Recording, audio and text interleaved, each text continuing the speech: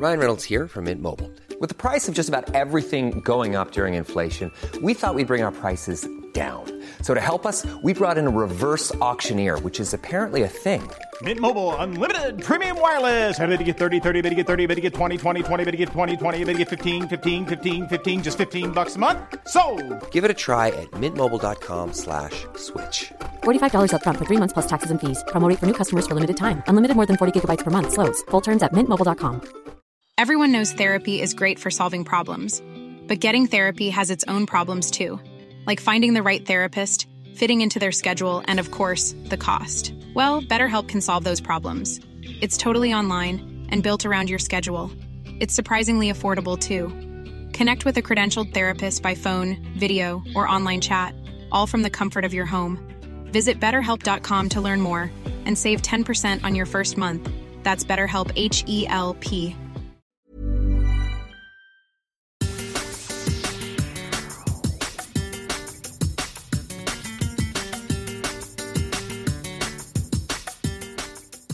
Hello and welcome to LaLiga Lowdown. I'm delighted to be joined by Paco Pollitt for our Matchday 8 preview. But first, we have to touch on the biggest story of the week, and that is, it is finally over for Julen Lopetegui.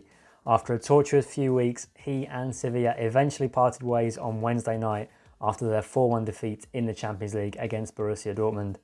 The result didn't seem to matter that much. It was all about Lopetegui's last match in charge. It was an emotional ending, but to remind ourselves of how it got to this point, here's a look back at how we at La Liga Lowdown lived through the slow end of Lopetegui's reign.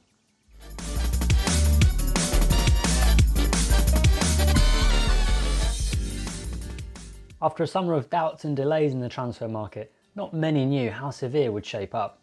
Sam Leveridge had a pretty good idea though, predicting this in our preview podcast. I think they'll be lucky to get Europa League at best, and I don't think Julen Lopetegui is going to see out the season. Then, after defeat to Osasuna on opening night, Rory Barlow shared his doubts. This Sevilla side, it was meant to be a refresh of Lopetegui's project, and it looked more or less the same as it did at the end of last season, which has been the worst part of Lopetegui's project. A disappointing draw at home to newly promoted Real Valladolid followed before an Andalus derby in Almería. Sevilla were ahead, but they could not hold on for victory. The away fans were incensed with what they were seeing, and Monchi had to speak to them after the game, which seemed to win them over.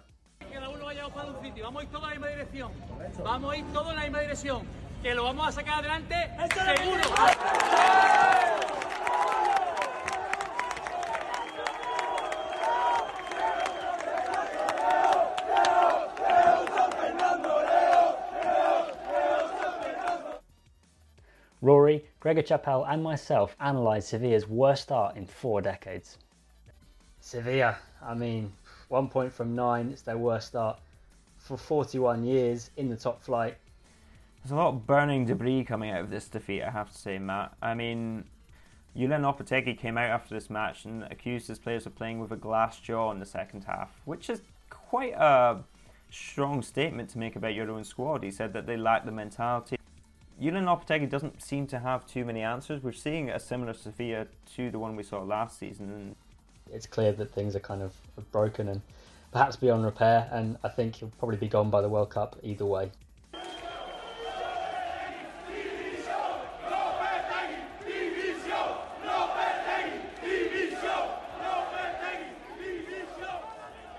It's been a nightmare start, to be honest.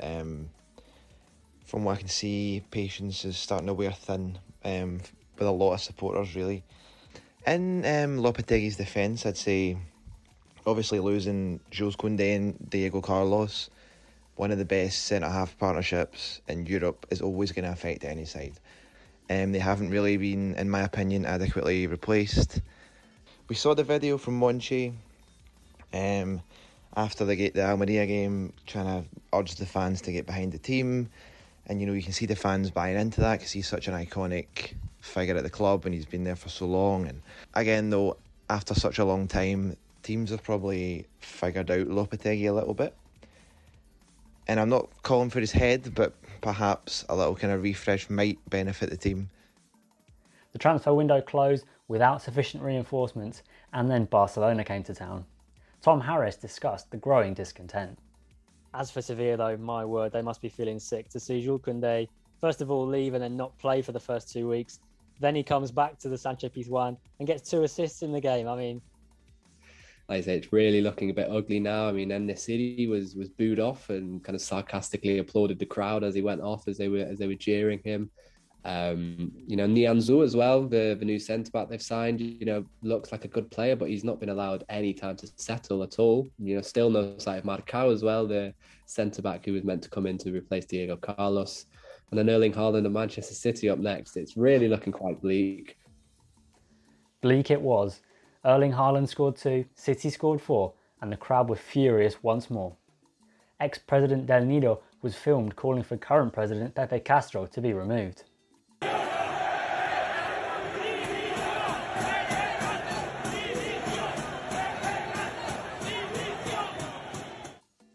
Then followed a slight upturn in fortunes, with a hard-fought win over Espanyol and a draw against Villarreal.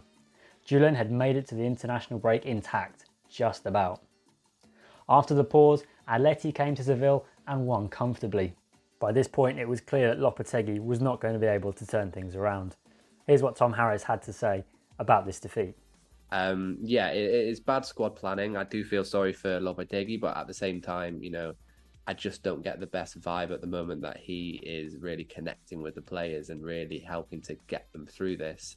By this stage, fans were also turning on the board as rumours of Lopetegui's imminent sacking circled.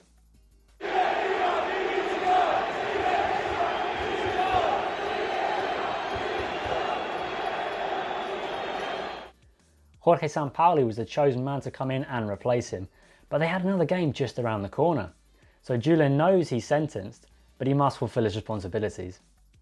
This leads to a surreal press conference, but Lopetegui maintains his dignity, choosing not to reveal his true feelings. Por respeto a mi principal responsabilidad, no voy a emitir mi opinión al respecto de lo que ha sucedido estos últimos meses. Prefiero guardármelo dentro de la responsabilidad que tengo como entrenador de un gran club como es el Sevilla. And so we reach the end. After 3 full seasons, a pandemic-era Europa League title, 3 consecutive top 4 finishes, title challenges for large parts, the Lopetegui era is over. At the end of the game, the fans at the Ramon Sanchez Pizjuan gave him a moving send-off to close the chapter.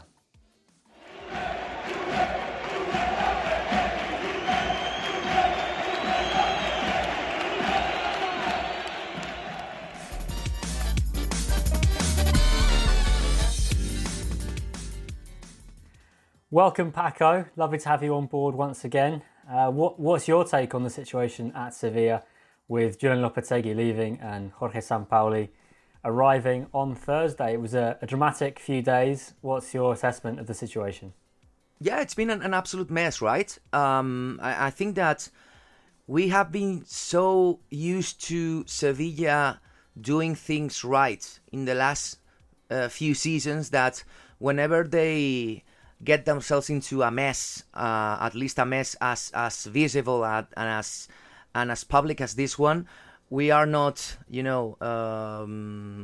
fully comprehending just how bad the whole thing has gone down. I think that the way Lopetegui has been sacked has been everything but ceremonious. Okay, so I think it wasn't really the manager's fault in this case, because this summer has been, at least in the transfer market and in the signings area, not the best for Sevilla. I believe that Monchi has quite a bit of responsibility over there, and Lopetegui just tried to rebuild the squad from the back after losing 2 of his biggest players, as Diego Carlos and Jules Koundé. So it was going to be very tough for the manager regardless, and it has already been proven that the reinforcements or the players brought in to replace the ones who left weren't at the same level. So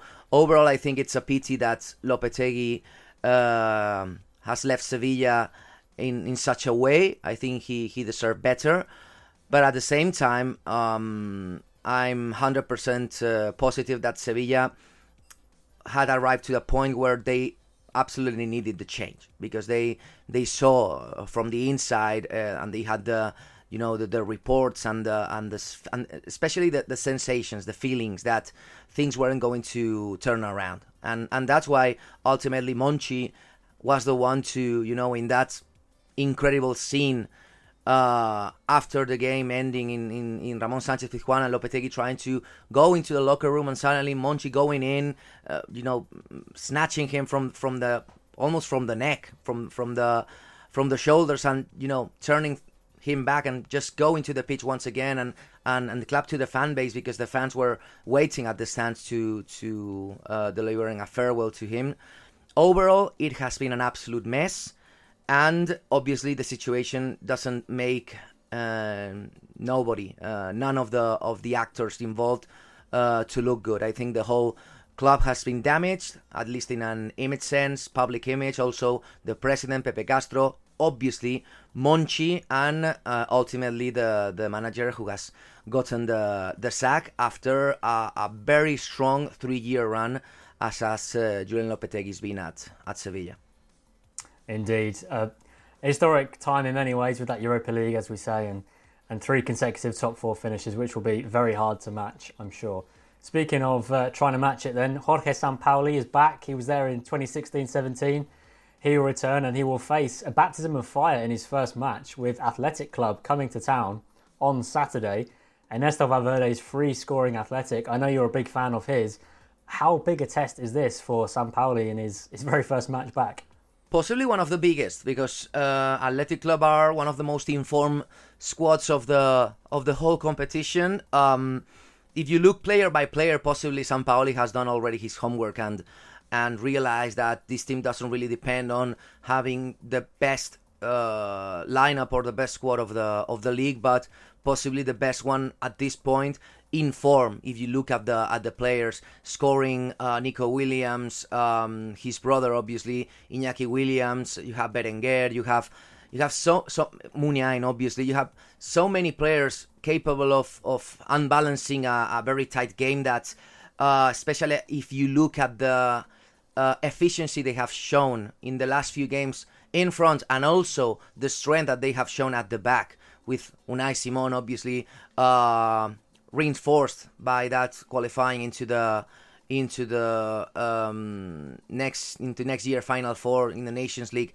Overall, these players have the confidence, and that's why Ernesto Valverde is taking advantage of it. And that's why possibly if Sevilla had to pick, 10 potential teams to face after such an ordeal and such a fallout as the one suffered this week, obviously Athletic Club wouldn't be one of those 10, because they are very confident at this point. So yeah, definitely one of the biggest challenges that Sampaoli would face as a new manager for any team, and obviously for Sevilla. Yes, if Athletic win at the Ramon Sanchez Pizjuan, they could go joint top, level on 19 with Barca and Real Madrid before those two play at the weekend. Well, the matchday kicks off at El Sadar on Friday night, and it's your team, Paco, Valencia, who travel there. Osasuna fresh from that point at the Santiago Bernabeu. Valencia fresh from the point at the very last minute against Espanyol. How do you see this one going? It's an interesting one, isn't it? Because Osasuna, they surprisingly lost their last home game to Getafe. And of course, Valencia still yet to win away from home this season. Yeah, and Osasuna's defeat was one of those consequences of not really being a top 6, top 7 squad, because their form was great, their dynamic playstyle was great. I think that Osasuna have been overachieving for most of this initial run of games in La Liga, but that's the main difference with other squads. When you have a dip in form, you are able to get some players off the bench and keep the level to a consistent one, and that's why eventually teams such as Betis or Villarreal, or obviously the big three, Atletico, Real Madrid and Barca, will win a string of games and will keep a run of games unbeaten, because they are able to keep things fresh. Whereas for Osasuna, they are very reliant on the starting lineup.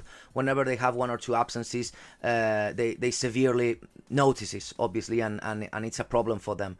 Whereas for Valencia, they have been struggling away from home. At Mestalla, when playing at home, they have been very consistent with 3 wins, only 1 defeat against Atletico in a game where they deserved much more. But away from home, obviously, I have seen and analyzed and scrutinized all of their games. They have been lacking in many areas, and they are facing this game with the absence of possibly Samu Castillejo, who has been suffering some back problems for the last few days, and he was limping for a bit in that game against Espanyol last weekend, so that's why he will possibly miss this one. I believe Yunus Musa is going to be back, so more options for Genaro Gattuso in the midfield. And possibly the players to be sacrificed over there would be Ilaix Moriba, who didn't do really well in the last couple of games, and possibly Yunus will be, again, once a starter.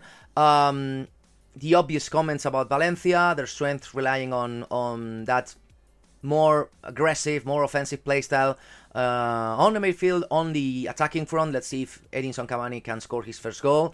And at the back, all of the chips in the deck for another super performance by Georgi Marmardashvili, who is on his way to becoming one of the top 3, top 4 goalkeepers of the league. So yeah, very different play styles.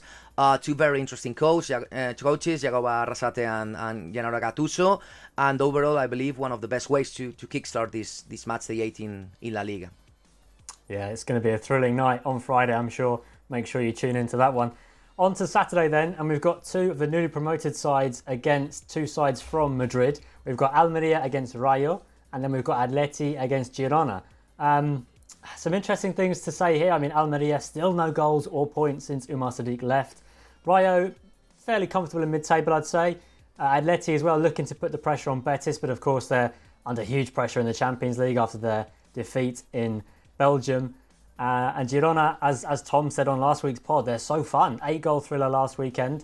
You just never quite know what Girona's going to turn up. And of course, they've got a good record against Atleti. They've played 6 times. They've only lost once. And they knocked them out of the Copa at the Metropolitano by drawing 3-3 back in 2019. So both of these games could be pretty fun, no? Yeah, I think we can expect goals because, for example, in Almeria, Rayo, as you said, I think that Umar Sadiq's departure for Real Sociedad had 2 big losers.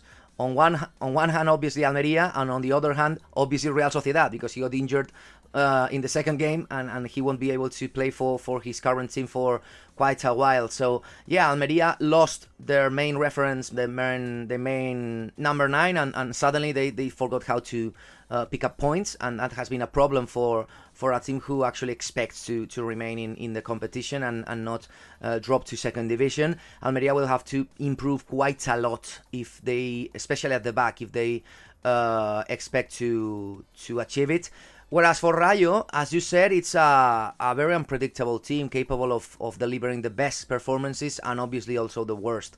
When playing at home, quite consistent. Vallecas always has that kind of mystical nature to it where strange things happen eventually. The pressure of the fans, I don't know, very small ground. Whereas for Almeria's Estadio Juegos Mediterráneo, I've been a couple of times over there at the sidelines back in the day, and it's a large ground, and very different to play the kind of atmosphere where whenever playing with that kind of scenery with the racing track surrounding the athletic track, it's not the same. Okay, so I think it's going to be a fun one because ultimately it's very early for Rayo Vallecano to be really thinking about something more in their competition. If you check out the standings, they are with, as you said, 10 points, mid-table. As we say here, ni frío ni calor. You are facing like the in middle ground, without no real pressure. Whereas for obviously Almeria, after 4 defeats in a row, they definitely start picking up points, not for them, but possibly because of for the manager. Because at this point, we have seen already what happens with teams who are stringing defeats, like Elche, for example. We will talk about them later. But I don't know, Almeria's manager could face himself this sort of situation if things don't suddenly change and turn around and they start winning games. Whereas for Atletico Girona, I think it's going to be an interesting one because of the of the aftermath of such a big defeat in the Champions League, because Atletico didn't expect that kind of, I wouldn't call it thrashing, but falling to a 2-0 scoreline, even though they didn't play that bad, it's always, a kick in the whatever you want to add over there. It's always a kick in the mouth, because they really expected to be able to pick some points on the road, even win the game, and they suddenly they have cornered themselves into this kind of high pressure situation when they need to get out something positive in the 3 remaining games in the Champions League phase. So in the Champions League group phase. So obviously with their fans in front of them, things are going to be a bit different. As you said, Girona are very unpredictable. They have been capable of delivering very disappointing performances. I always remember that opening game in Mestalla, because I was able to watch it entirely, and it was very bad. But they have been able to turn things around for a bit, and they are looking better. Some of their players are in a much better level. I don't know. I think that the pieces have been able to fall into place, and that's why they are a bit better in that sense, out of the relegation spots. But again, only 3 points above the drop, and with 2 defeats on a consecutive level, which get some of their fans to expect them to get something positive out of this on the road game. Yeah, the pressure always starts to build, doesn't it, when a couple of managers get sacked? You never know. You don't want to be the third, and of course Rubi could potentially be that one. Another one on that game, Oscar Trejo has just renewed his contract with Rayo Vallecano, so fans of Vallecas can continue to see the Argentine magician weaving his magic. The final game on Saturday is the defending champions. It's Real Madrid at the Coliseum Alfonso Pérez to take on Getafe. Real Madrid will want to get back to winning ways in the league, at least, after their stumble last weekend. And of course, Getafe won this fixture last season. So do you think Getafe can do it again, or will Real Madrid be putting the pressure back on Barca? You see, Getafe have me and many of their own fans very confused after consistent thrashings at the beginning of the season against. I remember against Atletico Madrid at home, even though they had many interesting signings in the last few days of the summer transfer market. Later they lost against Girona away from home. They were unable to pick a point, and suddenly along came I believe Matchday 5, I believe the 5th game, and they beat Real Sociedad. Later they beat on the road Osasuna, which was something who nobody had achieved, and suddenly at home they lost last week against Valladolid with an amazing game, by the way. That 2-3 scoreline, which was one of the most fun games of the weekend, and that's why I think they are very unreliable. If there's any one of the betting fans hearing us, I think that it's one of the most dangerous sides to take a peek in any match day, because you never know what they are going to bring to the table. And obviously playing at home against Real Madrid, remember that last season under Quique they were able to beat Real Madrid. I remember 1-0 with a single Enes Unal goal, I think, and they were able to hold their ground against the team which would eventually become the champion. So yeah, Getafe have their chances, because they always take advantage of that home ground advantage. Whereas for Real Madrid, they are already on that level of, I would say, cruise control status. And they will be at least till they face, the heavyweights, the Barca once again in a few days. I believe it's Matchday 9, the moment where the two titans will clash. And obviously next week, and obviously the remaining games in the Champions League, even though they have 9 out of 9, so they shouldn't have any kind of problem moving on to the next round. But in La Liga, they have been able to just press on the cruise control button and be able to pull off wins even when they didn't deserve them. So it's true that if you look at the stumbles and the games being played last week against Osasuna, they actually didn't deserve the win, and for once, they suffered the fate that many other times, football was able to get them out of a top spot. but not in this one. Even though Osasuna were, one man down, they were able to hold their ground, and that's why their draw was very well deserved. But I don't think Real Madrid are going to change many things of their play style, or even of their plan, of their roadmap towards the World Cup break. I think they are going to keep rotating some of the players, trying to get Benzema to be informed once again as soon as possible, because obviously they have been missing. Even though they have been scoring quite a lot, it's not the same having Benzema in front. Obviously they have Courtois to keep them afloat whenever they have any kind of mishap at the back, and I'm very impressed with the season so far of Tchouaméni in midfield. After only a couple of games, you could see some of the potential greatness he was having with the absence of Casemiro and very big shoes to fill. But if you see him both in the Champions League games and in the LaLiga games, he has grown into the role beautifully, quickly, and very impressively. So even though the cost of the player was very high back in the day, there was some criticism towards that. I think Tchouaméni has proven to anyone, to the doubters and to the ones who had lots of faith in him, that he's a worthy player, and he might be the starter defensive midfielder for Real Madrid for the next possibly 10 years. Yeah, it's quite a frightening thought for their competitors, for sure. Thanks, Paco. That's all we've got time for part one, but stick with us, because in the second half of the show, we'll be looking ahead to Sunday's fixtures and the match on Monday night featuring Elche, who have just also sacked their manager, Francisco.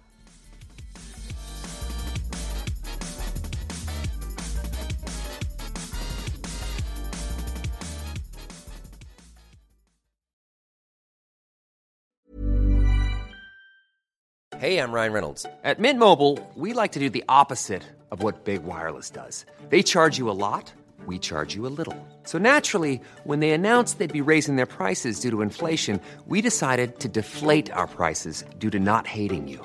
That's right. We're cutting the price of Mint Unlimited from $30 a month to just $15 a month. Give it a try at mintmobile.com/switch. $45 up front for 3 months plus taxes and fees. Promo rate for new customers for limited time. Unlimited more than 40 gigabytes per month. Slows full terms at mintmobile.com. Hi, I'm Daniel, founder of Pretty Litter. Cats and cat owners deserve better than any old-fashioned litter. That's why I teamed up with scientists and veterinarians to create Pretty Litter. Its innovative crystal formula has superior odor control and weighs up to 80% less than clay litter.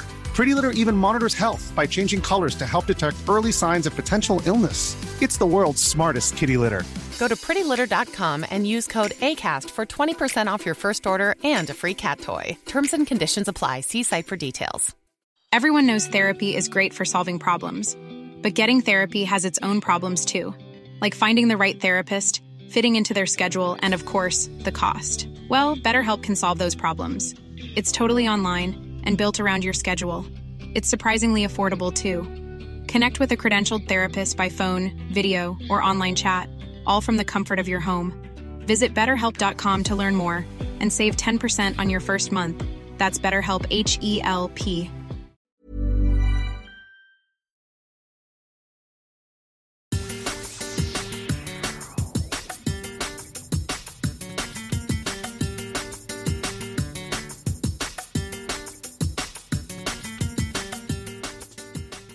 Welcome back to La Liga Lowdown. I'm here with Paco Pollet to preview Matchday 8 in La Liga Santander. Let's turn our attention now to Sunday's matches, and we start at Real Valladolid, who take on Real Betis in the early game. Betis, of course, face their trip to Rome on Thursday evening. We're recording this before that, so we're not quite sure how they get on there, but that's obviously a partidazo in the Europa League. Quite a tough-looking fixture on paper for Pucela. But then, of course, as you said, they had that 3-2 win over Getafe, so the goals have finally started to arrive. Could this be a bit of a trap game for Betis, do you think?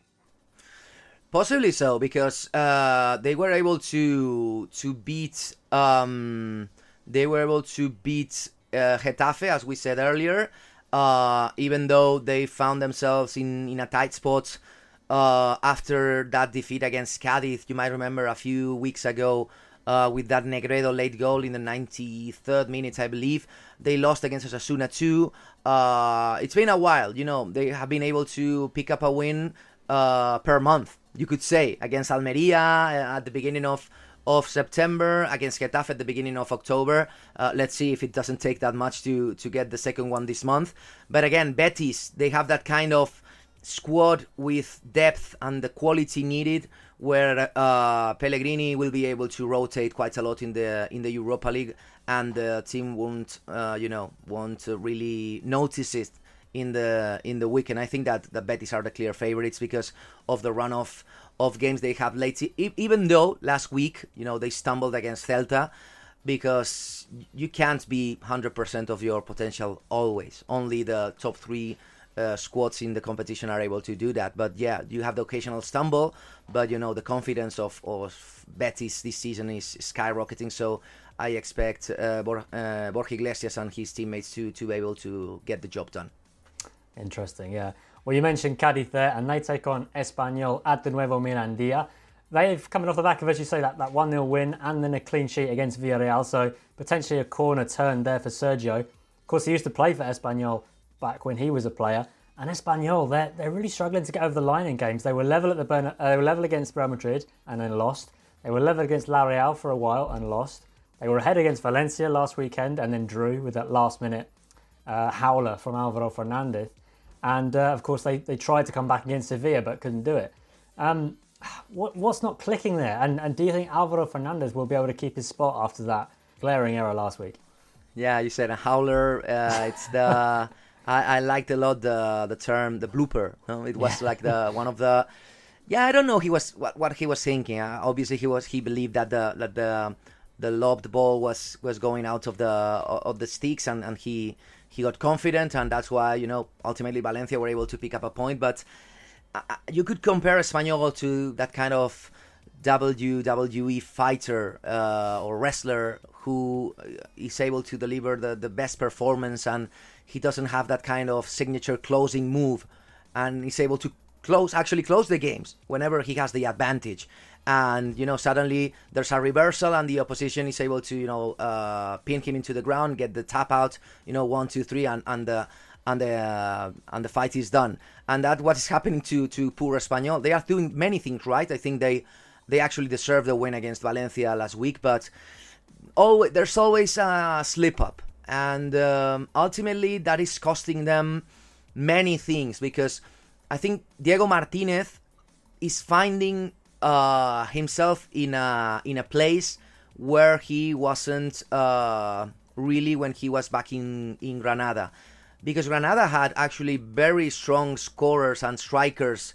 Remember Roberto Soldado, also Jorge Molina. Obviously, he had that kind of veteran attitude, craftsmanship. He had that kind of player who was able to read how the game was developing, and if how to stop it suddenly, and go to the floor, complain about an injury, whatever, lose some time. I don't know. They were able to mold the game into their interests, whereas for Espanyol, they are very, very naive, I guess, rookie-like in some of their actions. And for example, Álvaro Fernández's mistake last week was one of the examples. Losing that hard 4 points against Real Madrid was another example, against Real Sociedad once again. So they get things done 99%, but this is LaLiga. You need to do it through and through 100% of the time, and that's the main issue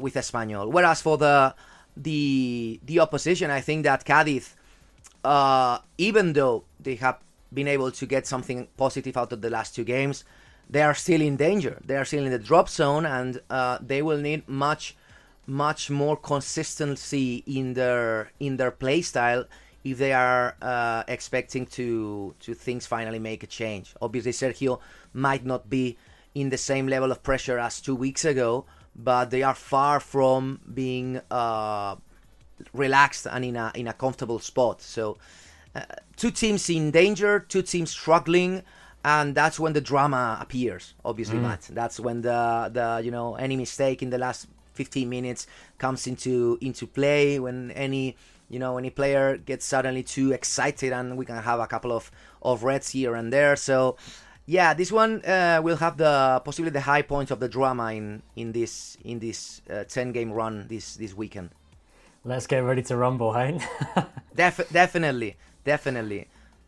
Well, from potential wrestling to potential artwork, we've got Real Sociedad taking on Villarreal, two very attractive teams to watch.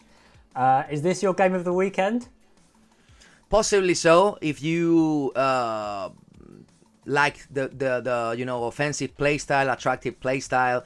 In the last few weeks, I think that Real Sociedad have been learning and coping, how to live without their starting number 9, which was going to be this season Umar Sadiq, and suddenly that injury, has disjointed a bit the game plan which their manager was going to have in place. But at the same time, we have Villarreal, who are looking into their European appointments every single midweek in the same way as also Real Sociedad are doing so.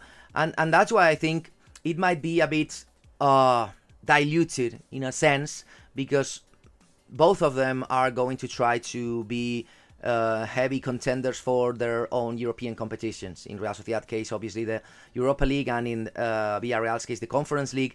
And that is going to make them rotate quite a bit. And that's why the lineups possibly won't be as strong as expected.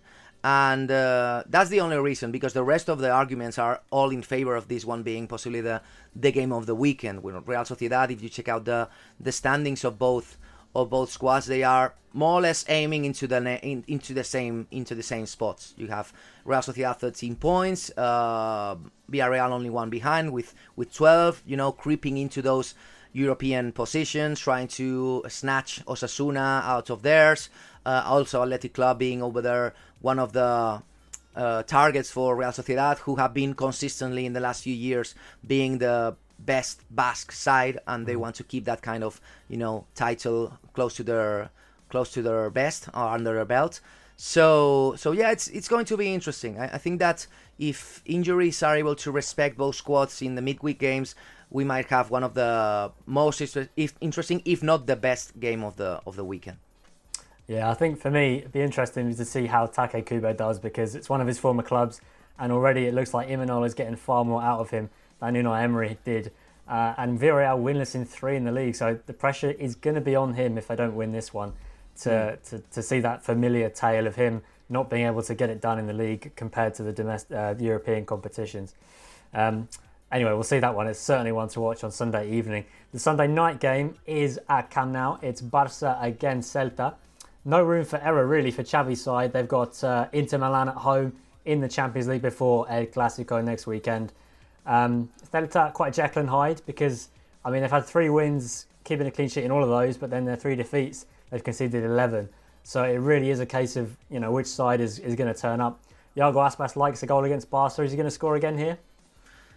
Well, if you have to pick a candidate, you have to go with Iago Aspas. If you see the run of performances this season, at least till Lewandowski came around and snatched that first spot, Aspas was the top scorer for the competition in the first 3-4 games. So yeah, this is going to be interesting, especially as Celta have struggled quite a lot on the road. At home, they have been pretty consistent with wins over Cádiz, over Betis, especially last week. But on the road, I think the only positive one was the game against Girona back in August, at the end of August, with that 1-0 win on the road. Again, Aspas goal, traditional stuff. But they always provide top teams, Real Madrid, Barca, Atletico, with some sense of trouble. And I'm very interested on the way Barca are going to react after their defeat against Inter. Not because of the whole, referee ordeal and all of the controversy with the VAR and the handball inside the box.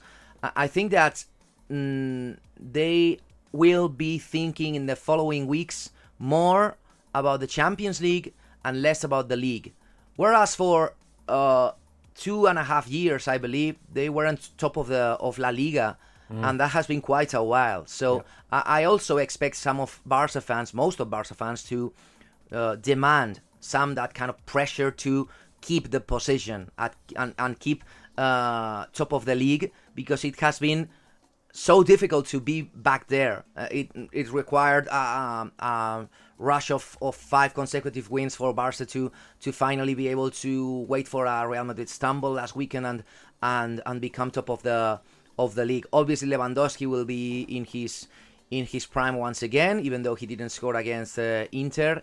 Let's see how the rest of the team responds, and especially let's see once again at the back with Gerard Piqué and I believe Eric Garcia will be the ones starting. At the end of the day, even though Piqué wasn't going to really play that much this season with all of the signings, injuries have made fate to have some kind of irony towards Xavi and towards some of Barca's board. So we will see once again, I believe, Gerard Piqué at the back against one of the most unpredictable frontmans and number 9s in the league as Iago Aspas. They should provide some trouble, but yeah, Barca should get the job done, because if not, we could definitely speak openly about a crisis in Can Barca, which is whenever they are unable to win 2 games in a row. That's Indeed. The level of demanding and pressure whenever you are talking about Barca and Real Madrid. Indeed, constant scrutiny all the time, unrelenting pressure.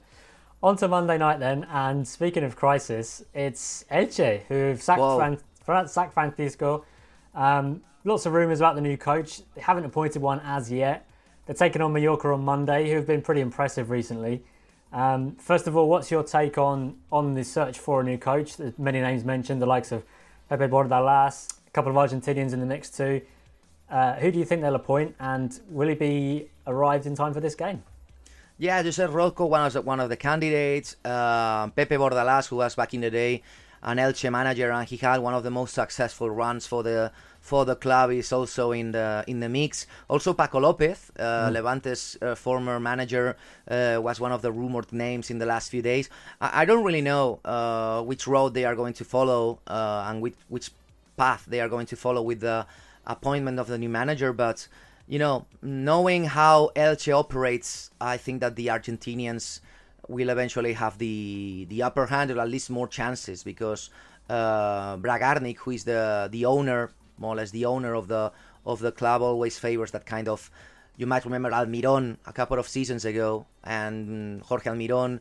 I don't know. It's that kind of team and club where the ownership really steers the boat in the road that they really want to travel, and that's why 35 Spanish managers, like as you said, Bordalas or Paco López or whoever, they have less chances than the Argentinian ones. But we will eventually see. I think that obviously they needed a change, because their run of games was disastrous in the last few weeks, and you can see the standings only 1 point out of the first 21. That is absolutely awful for them. You can't really defend this kind of performance under Francisco, which is a pity. But yeah, this season, Christmas got here early for poor Francisco with his sacking.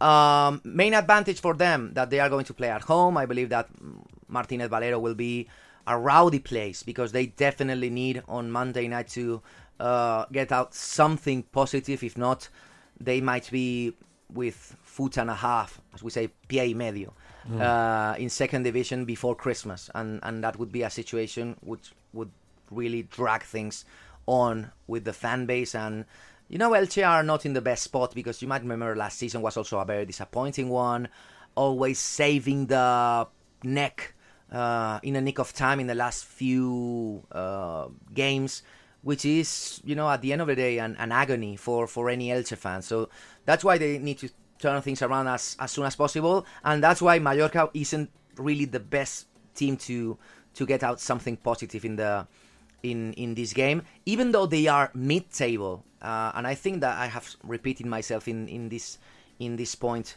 a few times already this season. I think they are performing much better than the number of points that you see in their scorecard. Only 8 points and mid-table for Mallorca. is amazing. They should have more, because their play style and their merits and their their scoring ability, their ambition has been much larger than the actual number of points that they have. So I don't know what the Aguirre side will be able to get positive or not in their game at Martínez Valero, but yeah, this is once again the second spot this weekend where drama might appear if Elche, suddenly the game starts with a caretaker manager for the next few days and suddenly they allow a goal in or 2 goals in the first 15, 20, half an hour. That might be real drama and real pressure for Elche's ownership. So I don't know. I think that they might be expecting players to step up to the plate and perform much better than they have been doing in the last month. Yeah, it would be a real shame to see Elche go down in their centenary season, of course, too. Well, thank you very much, Paco, for your thoughts and insight there. Fantastic weekend ahead, as always, in La Liga. You can check out our Substack, laligalowdown.substack.com, for plenty of articles on the likes of Francisco's sacking, Lopetegui, Sampaoli, all the Champions League reaction too. That's where you need to go. Follow us at La Liga Lowdown on Twitter as well, and follow Paco too if you don't already. I'm sure you do, listener, because everybody loves Paco. You should do. Absolutely. So yeah, thanks again, Paco. Thank you for listening. We'll see you again soon. Enjoy the weekend.